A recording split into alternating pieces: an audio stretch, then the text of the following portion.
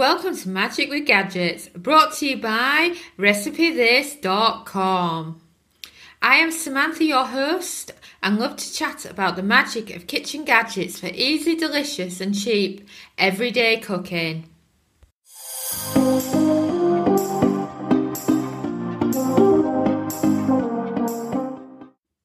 Did you know that we have a free air fryer mini course? It runs for 5 days, is delivered by email, covers 5 important air fryer beginner topics, and includes a free PDF and free recipes. Simply head over to RecipeThis.com and search mini course for full details.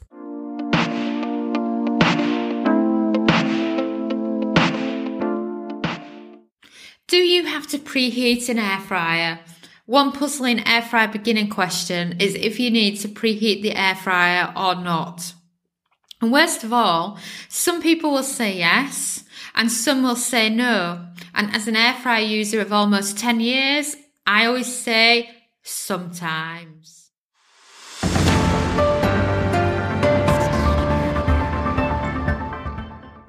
You're probably thinking, what? Are you a politician? Before you want to troll me, let me explain. Many air fryer recipes don't preheat. This is a big point to think about. Let's say you have looked online and you found a recipe for air fry fried chicken.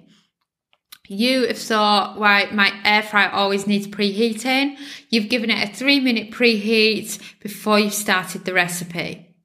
Then the recipe you are following online does not have a preheat, and they have cooked it completely from a cold air fryer, and the result is that your air fryer food ends up overcooked because you've done a preheat on a recipe that doesn't have a preheat. And also bear in mind that some air fryers are more powerful than others. So let's say that same recipe you followed, they're using an older air fryer to yourself, and then in the end you've ended up overcooking your chicken by about 6 minutes because of the preheat and because of the type of air fryer you have.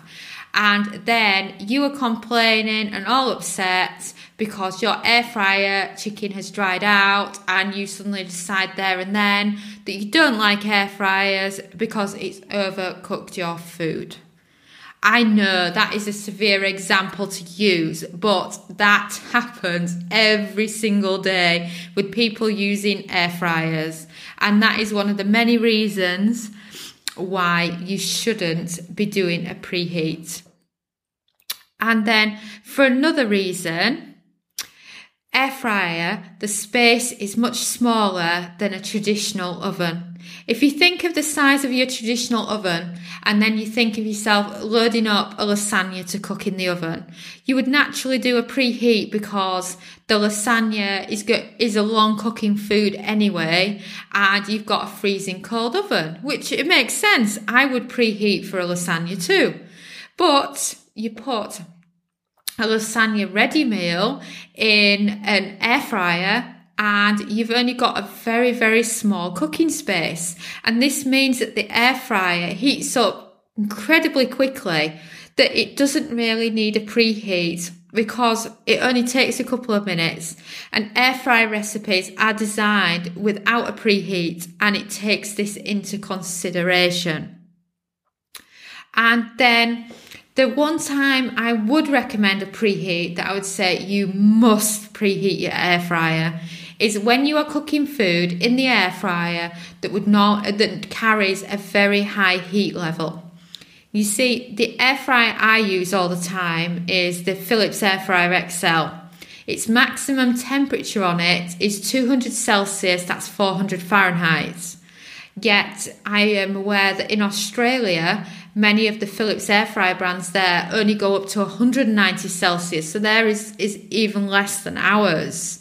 Yet a traditional oven can easily go up to 240 Celsius.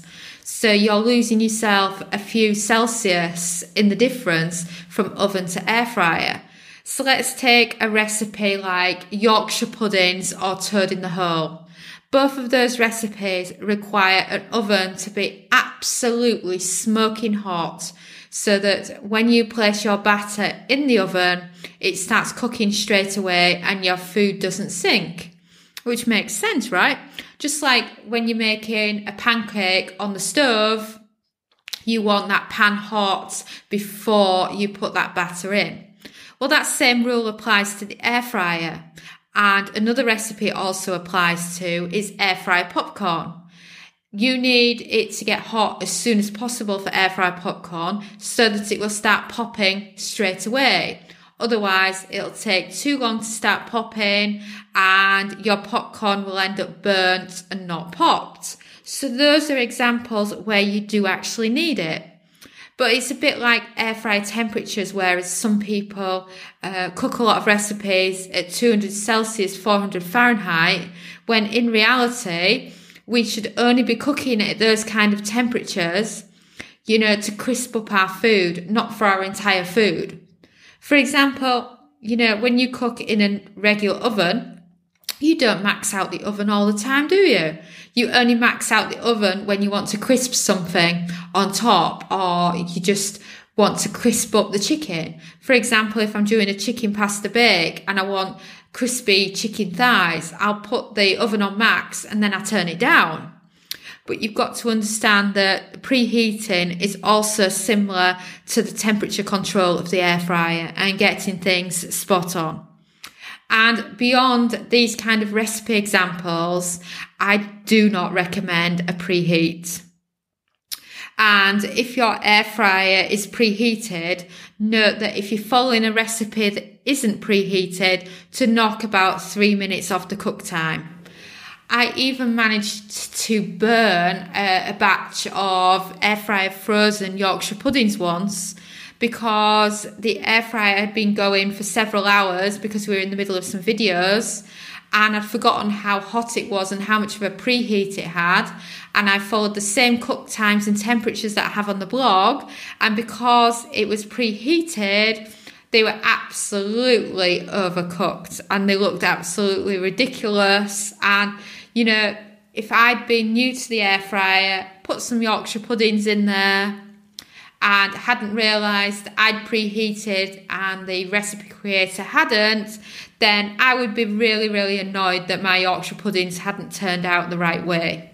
So just think of that when you're considering preheating the air fryer. And then also note that some foods that are very particular about the cook time and any time over will overcook your food to make sure there's never a preheat.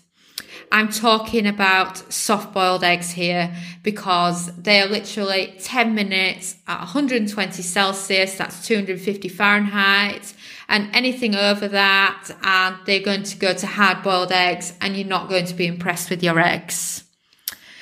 If you do need to preheat, simply remember everything I've mentioned today.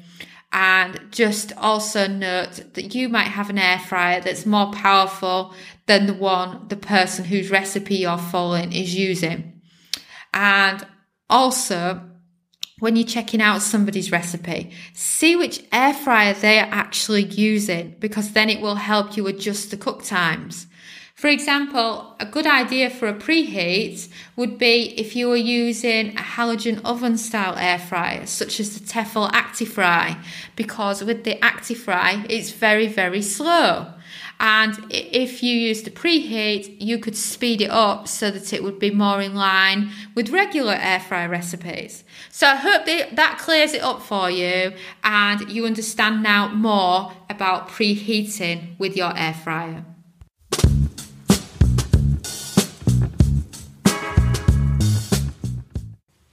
Well, that is a wrap. I recommend you head over to recipethis.com and check out all the kitchen gadget recipes. After all, there are more than 1,000 to choose from. Also, please leave us a 5-star review if you enjoyed the episode, because the more reviews means the more people will find us and learn about the magic of cooking with kitchen gadgets. We've also created an awesome podcast index for you at recipethis.com/podcast. You can grab all links mentioned, resources, and explore other episodes. Thanks again for listening, and ciao for now.